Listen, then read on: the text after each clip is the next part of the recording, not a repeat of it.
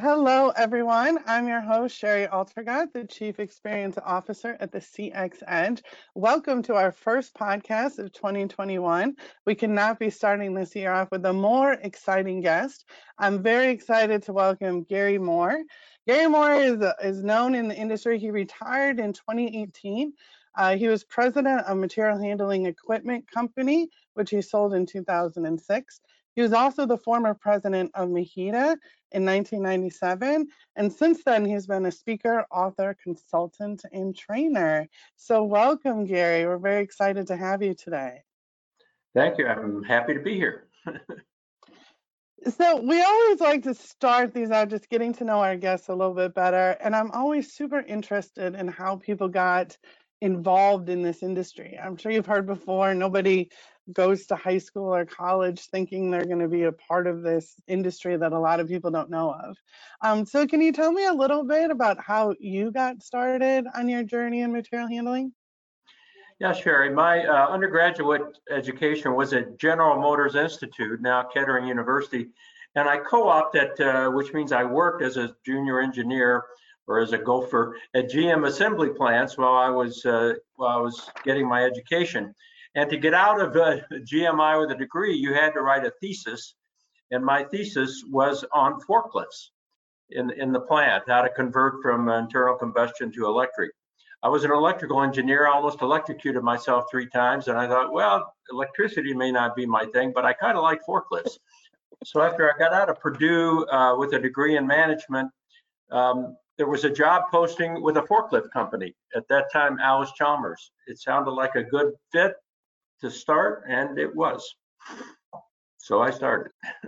Wow, that must have been one of the first papers on forklifts, I think. I haven't heard too many of I've still got it if you need it. So we might have to refer to that. Um, so you sold your company in 2006, and then instead of retiring in 2007, you wrote a book specifically for material handling, objective-based selling: how to sell more material handling equipment. So I love the concept of what you talk about in objective-based selling. Can you explain that methodology a little bit further? it came about as I watched a lot of good salespeople do different things, but there was not a lot of consistency. And so I thought if we had a model that sort of overarched and told about the real process, which is really the sale of capital, business to business sale of capital equipment, that perhaps we could have a model that we could refer to. And the tendency I saw of material handling salespeople, especially those involved in selling the equipment, is to try to tell the customer everything they can about their equipment. My forklift is better than your forklift. My conveyor is better than their conveyor, and so on. And what I realized is most customers really didn't want to know that much about the stuff, the forklifts or whatever. That what they wanted to know about was how this equipment and the process was going to help them meet their objectives. And what I learned was that customers have really 2 sets of objectives. First are the business objectives, so better order picking, lower maintenance costs, better rate of return, whatever. But they also have personal objectives, things like they want to get ahead in their company, or particularly they want to do business at the capital equipment level with people they can trust. And so the idea was to put together a model that showed how, instead of just telling the customer everything there is to know about the equipment, let's learn what the customer's objectives are, business and personal, and then show the customer how they can meet their objectives by acting on our proposal. There are 4 key elements to objective-based selling, and I learned these essentially from a lot of good salespeople and then synthesized this into a model. And the first is open-ended questions. And objective-based selling teaches about 100 open-ended questions to learn what the customer's objectives are, their parameters, what their decision-making process is. I don't like decision maker. We use terminology like decision influencer because in capital equipment, almost always more than one person is involved in the decision. And so it's about 100 open-ended questions. Of course, you don't ask them all at once and you don't ask them rapid fire, but you need to learn what's happening with the customer. Second is you need to build personal, professional relationships. because selling even at the capital equipment level, maybe especially since trust is such a big deal, the relationship is important. And it's not necessarily a friendship, but it's a personal, professional relationship. Third is to create a sales proposal that sells instead of just quoting. Many material handling proposals are really just quotes. List the equipment, the price, tell everybody how good we are. Instead, we create a proposal that sells and sells to people we can't meet in meetings we can't be in, because often, I would say most of all, as the bigger proposals, the bigger projects, the decision is not made when you're in the room. It's not like, well, do you want it red or blue? Okay, I'll take red, close. It's a much more complicated situation, and you often aren't there. Who you're dealing with says, well, I got to get with my committee, or I'll get back to you, or got to talk to my boss. And so what speaks for you in those meetings you can't be in to people you may never meet is your proposal. And the fourth thing is to conduct a customer scrum meeting where you can. And if you can't, then to review the proposal with the customer step by step. So that's sort of where objective-based selling came from, and those are the four key elements. Open-ended questions, building personal professional relationships, creating proposals that sell, not just quote, and conduct customer scrum meetings or proposal reviews. I love that, and I think you hit it right on the head, and a lot of mistakes that I've seen and some great things that I've seen people do. I've always been really impressed with this industry and their ability to build relationships. I think as opposed to some other industries, they're some of the strongest relationships with company and clients that I've ever seen at some companies. So I think that's awesome. Going back to, I thought it was really interesting what you talked about with the quoting. And I agree with you. I think it's a mistake that a lot of companies make in having these sort of what I would call canned proposals that you just plop in a number or a spec and everybody gets that same sort of thing. So how do you keep a certain level of brand consistency, but also make the quotes as personalized as possible? Well, first, you never use the word quote, Shari, because a quote is a price and the low quote gets it. So we never use the word quote or bid. Those are an anathema to us. We use the word proposal because a proposal is a way of doing business, whereas a quote's a number and a delivery. By the way, I suggest you never put delivery in your initial proposal.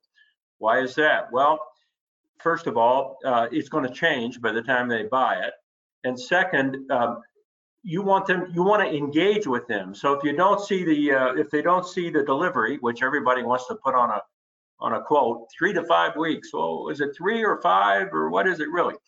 So you just leave that off because you want to engage them in conversation. And if they don't see it, they're going to ask that question. So the way you personalize, the way you build your brand is, first of all, there is a template for the objective-based selling proposal, and you can do it in 1 page, you can do it in 3 pages, which I call the sandwich, or multiple pages for a large project. And of course, at some point, you have a sales pitch, but you only have the sales pitch, which is the brand thing you're talking about, after you've identified their objectives and fed them back to them. You start your proposal after a letter of transmittal, which is personal, 1 page, signature at the bottom, because that's personal. And then as we understand them, your objectives are, and you list their objectives. You're feeding back to them what they've learned. And then you have parameters. You get 5 points just for using the word parameters. That's the numbers, the capacity, the size of the box, whatever it is. And then you essentially say, based on these objectives and these parameters, we recommend the following. And then you do the sales pitch after that. Why yours is best. You always have a list of references, other people you've dealt with on this type of proposal. So the brand really is in the proposal itself, which is a professional document, as opposed to a quote. By the way, we never use that word. I think I mentioned that. Instead of a quote with how great your stuff is. So it's the document, in a sense, is your brand because you're building confidence as you work through the proposal. Yeah, I think that makes a lot of sense. I've heard before that nobody actually wants to buy a forklift. Everybody just wants to move their product from A to B.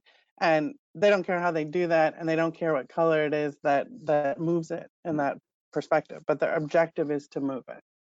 And Sherry, we're not just, I mean, I started out in the forklift industry, but I ended up with conveyors and loading dock equipment and systems. So this is not just a format or a model for forklifts, even though that's sort of where I started.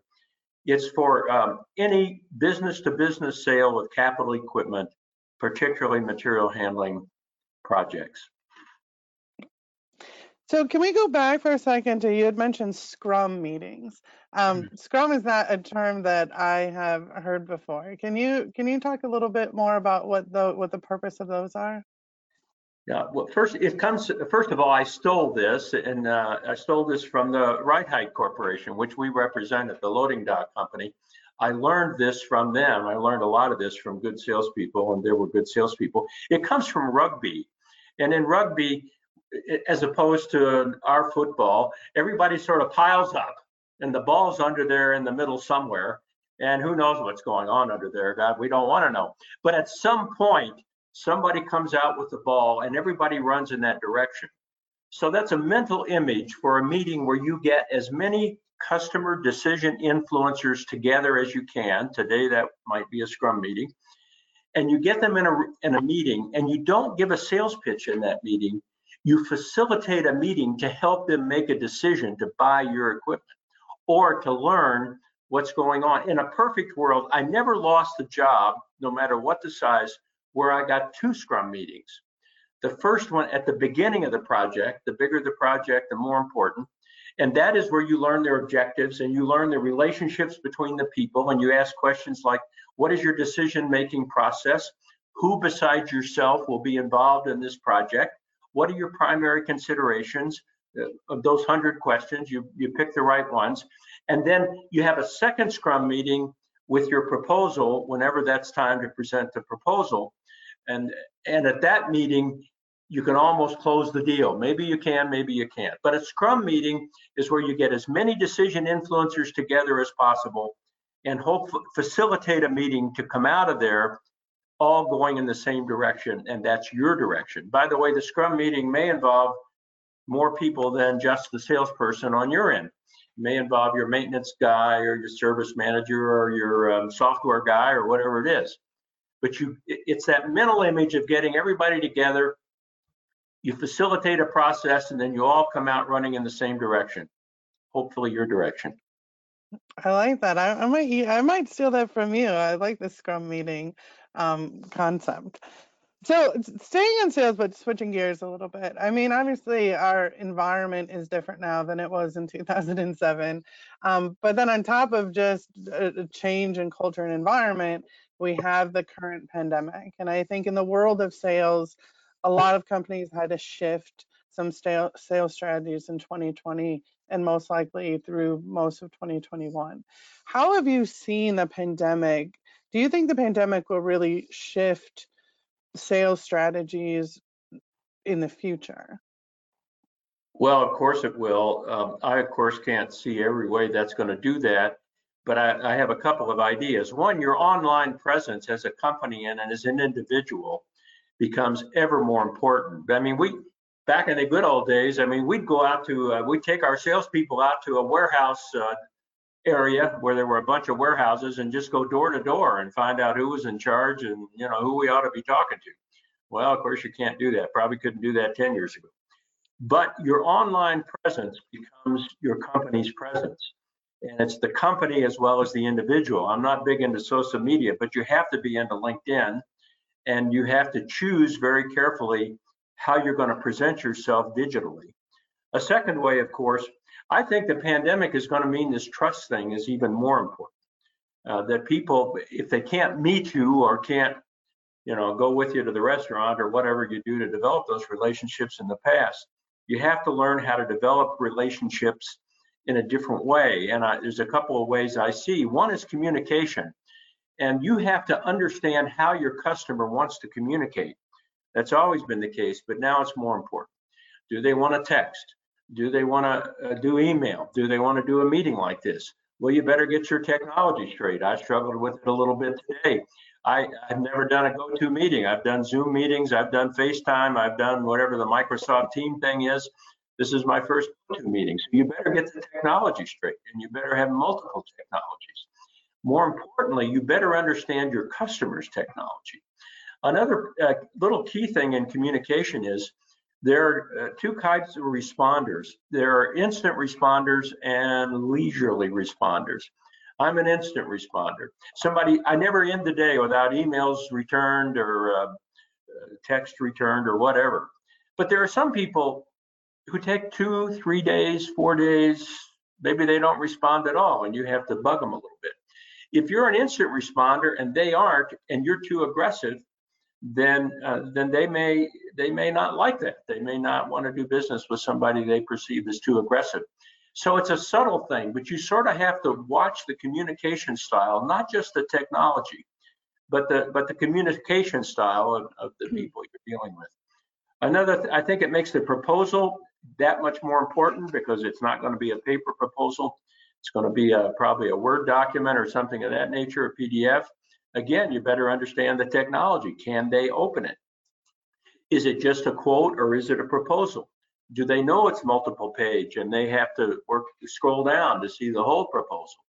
So your communication style and techniques become much more important, and you have to pay attention to it. Just a quick word about the Zoom meetings. MHEDA has a great podcast or webinar, I guess, or video or something. A woman who at the last convention, I don't remember her name, but she did these virtual convention, and she did a whole thing on Zoom meetings, how to be effective. One of them is just how you face yourself. I mean, you're very good there. I'm sort of semi-good in terms of in the middle of the screen, your background, the lighting. I mean, those things are important. But another subtle thing is, particularly if it's a multiple Zoom meeting or whatever, people tire quickly of these things. And so you've got to be watching the signals. And if you're getting bored, they're getting bored, you shut this thing down or ask them a question and force them to re-engage. Because people, you said right at the start of this that 20, 30 minutes, people don't want to listen much more than that. Same's true of a sales call. And so it's probably less chit chat and more and you got to watch what's happening to the other person. And if they're not paying attention, then you either got to draw them in or get out of there. So those are a few things I see. Do you think, and you mentioned as one of your 4 keys is building relationships. Do you think doing meetings via Zoom as opposed to in person is going to impact people's ability to build relationships in the same capacity? Well, absolutely. It's a whole different ballgame. It's one reason why even in today's world, I still send some things by snail mail, priority mail usually or something. Because now, in addition to all this, they have to open a physical document, and there is something to that. So even if you're sending and you can write personal notes in there. I mean, you can send a paper copy of the proposal and then on there write a note or send a card or something that you have to find some way to connect on a personal level. But the biggest thing still is doing business the way the customer wants to do business. And if they want to chit chat, then you chit chat. And if they want to get right to the point, you get right to the point. I mean, when I was president of the company, people would come in and say, "Hey, how about those Broncos? You all ready for Christmas?" And it turned me off immediately because I wanted to get right to the point. But some people, I mean, I had to be told sometimes, "Gary, back off my customer. They want to get to know you first." So even if it's Zoom or however it is, to build a relationship, you have to see how the other person wants to communicate, at what pace they want to communicate, and find some way to personally connect. Awesome. Well, thank you. And I want to end on a question that I've gotten a lot from listeners, and especially some of our younger listeners that might be new to the industry or in middle management. And a lot of times there's a big age and experience gap between some of those people and the leaders of the company. So what advice do you have to help others embrace your ideas that you may have? I'm getting a little, I'm not in a company now, but I'm getting a little bit of that experience directly. I'm mentoring a young man. In fact, that's my next FaceTime after this, is a young man who's 17 in high school through a mentoring program who wants to be the first in his family to go to college. And so he's 17 and I'm not. So I've had to learn. I had to learn how to relate there. Well, on a corporate level, first, I'll just say a lot of it has to do with modeling the behavior you preach. You know, you do. I mean, walk the talk has a real meaning. And so, for example, if you're preaching a sales proposal and now you're going with a younger person out to do one on Zoom or whatever, you got to do it the way you preached. And you don't pick on people. I mean, sales can be a real negative thing. I mean, this is one of the things. So you have to be positive. That doesn't mean you don't have standards, but you know, in sales, the old saw is you get told no 5 times for every time you get told yes. Whatever the numbers are, you get told more no than yes usually. And so as a leader, you don't want to be negative. You don't want to reinforce that negativity. You still have standards, but you need to do them in a positive way, and you need to model consistently the behavior that you're espousing. In terms of the generation thing, younger people do communicate differently. This young man, his name is Paz. He never reads an email. It's always text. And so I mean, I know how to text, but that's not my go-to form of communication, but it is with him because that's the way he's the customer. And so I have to communicate the way he does. So a lot of it has to do with modeling whatever it is you preach and then learning how they want to communicate. And you're probably going to have to adjust. It's not them adjusting to the way you want to communicate. It's you adjusting to the way they want to communicate.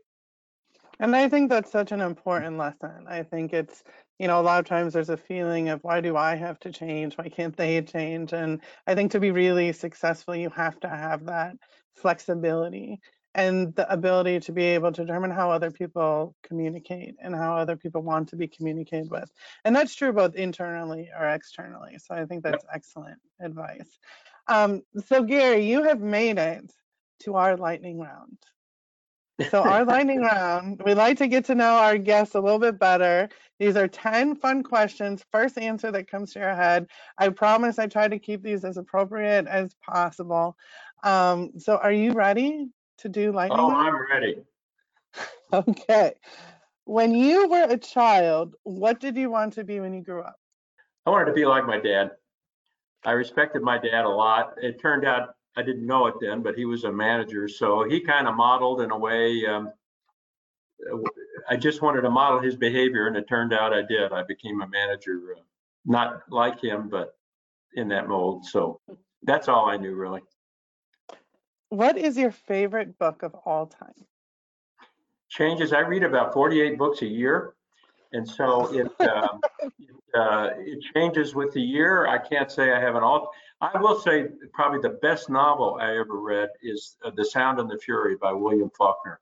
He tells the same story 4 times from 4 different points of view, starting with a person who has a mental problem. He calls him an idiot, and then to the end we're in the third person. So it's one of the most fascinating books I've ever read. Very cool. Where would you go if you were invisible? Well, I'd sit at the MHEDA office for a while and just see what they really do back there all day. That's a good one. What is the first thing you notice about somebody when you first meet them? Do they make eye contact, and are they engaged in the conversation? Use one word to describe your computer abilities. Good enough. That's 2 words. That's close enough. If you could teach any grade or subject, what would it be? I would teach high school, probably seniors, and I would teach, I would use some format to teach life skills. And that's what I'm trying to do with this young man that I'm mentoring now, mostly by FaceTime now because we can't meet. in person. But life skills like writing, like conversation, like paying attention to people, managing your finances, um, that kind of thing. So I might not call it that, but I would use a class for seniors in high school to learn some life skills. I love that. What is one food you would never give up? My aunt's German chocolate cake. Oh, that's my dad's favorite.